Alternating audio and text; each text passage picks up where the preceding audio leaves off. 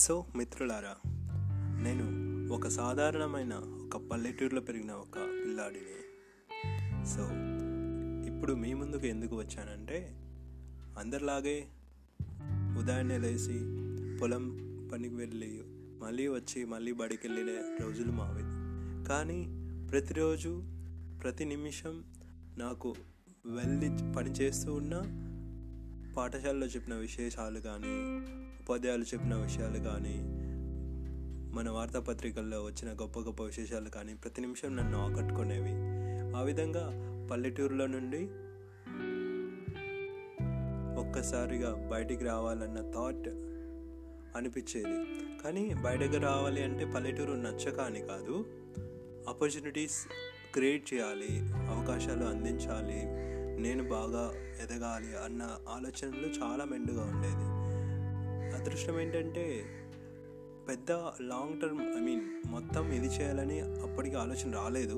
చాలామందికి చిన్నప్పుడు కష్టం అది. కానీ మెల్లమెల్లగా నాకు ఎప్పటికప్పుడు కొన్ని విషయాలు తెలుసుకోవడం వల్ల అది చాలా ఉపయోగపడి తర్వాత మంచిగా ఇంజనీరింగ్ విద్య పూర్తి చేశాను. తర్వాత ఇంకా ముందు అలా నేర్చుకుంటూ ముందుకు వెళ్ళిపోతున్నాను. ఇప్పుడు ఈ ఛానల్లో ఎందుకు అంటే, ఇలా వచ్చిన నా ప్రయాణంలో చాలా చోట్ల, చాలా ప్రదేశాల్లో వచ్చిన చాలా ప్రదేశాల్లో చాలా సంఘటనలు ఎదురైనాయి. ప్రతి చోట నేను చూసినదల్లా అవకాశం, మన ప్రేరణ, మన స్ఫూర్తి అక్కడ ఆ పరిస్థితుల్లో అలా చూస్తూ ముందుకు వచ్చానన్నమాట.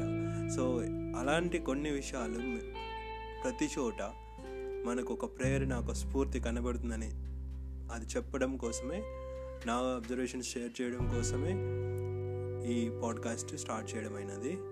సో మీరు కూడా ఎప్పుడైనా ఏదైనా అబ్స్ట్రకల్లో, ఏదైనా ప్రాబ్లమ్స్లో ఫేస్ చేస్తే మీరు ఒక్కసారి ఆలోచించండి.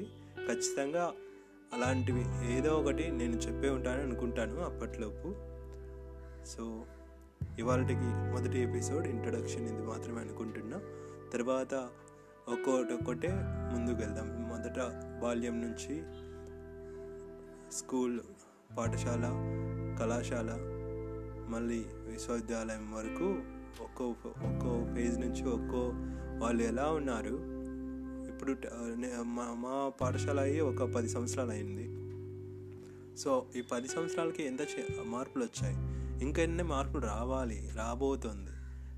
కాలం మారుతుంటే ప్రజలు మారుతున్నారు. సో మనం మారుతున్నామా? సో అలా వేరియస్ టాపిక్స్ మనం మాట్లాడుకుందాం. సో వింటూనే ఉండండి, తెలుసుకుంటూ మిమ్మల్ని మీరు మార్చుకోండి. థ్యాంక్ యూ, ధన్యవాదాలు.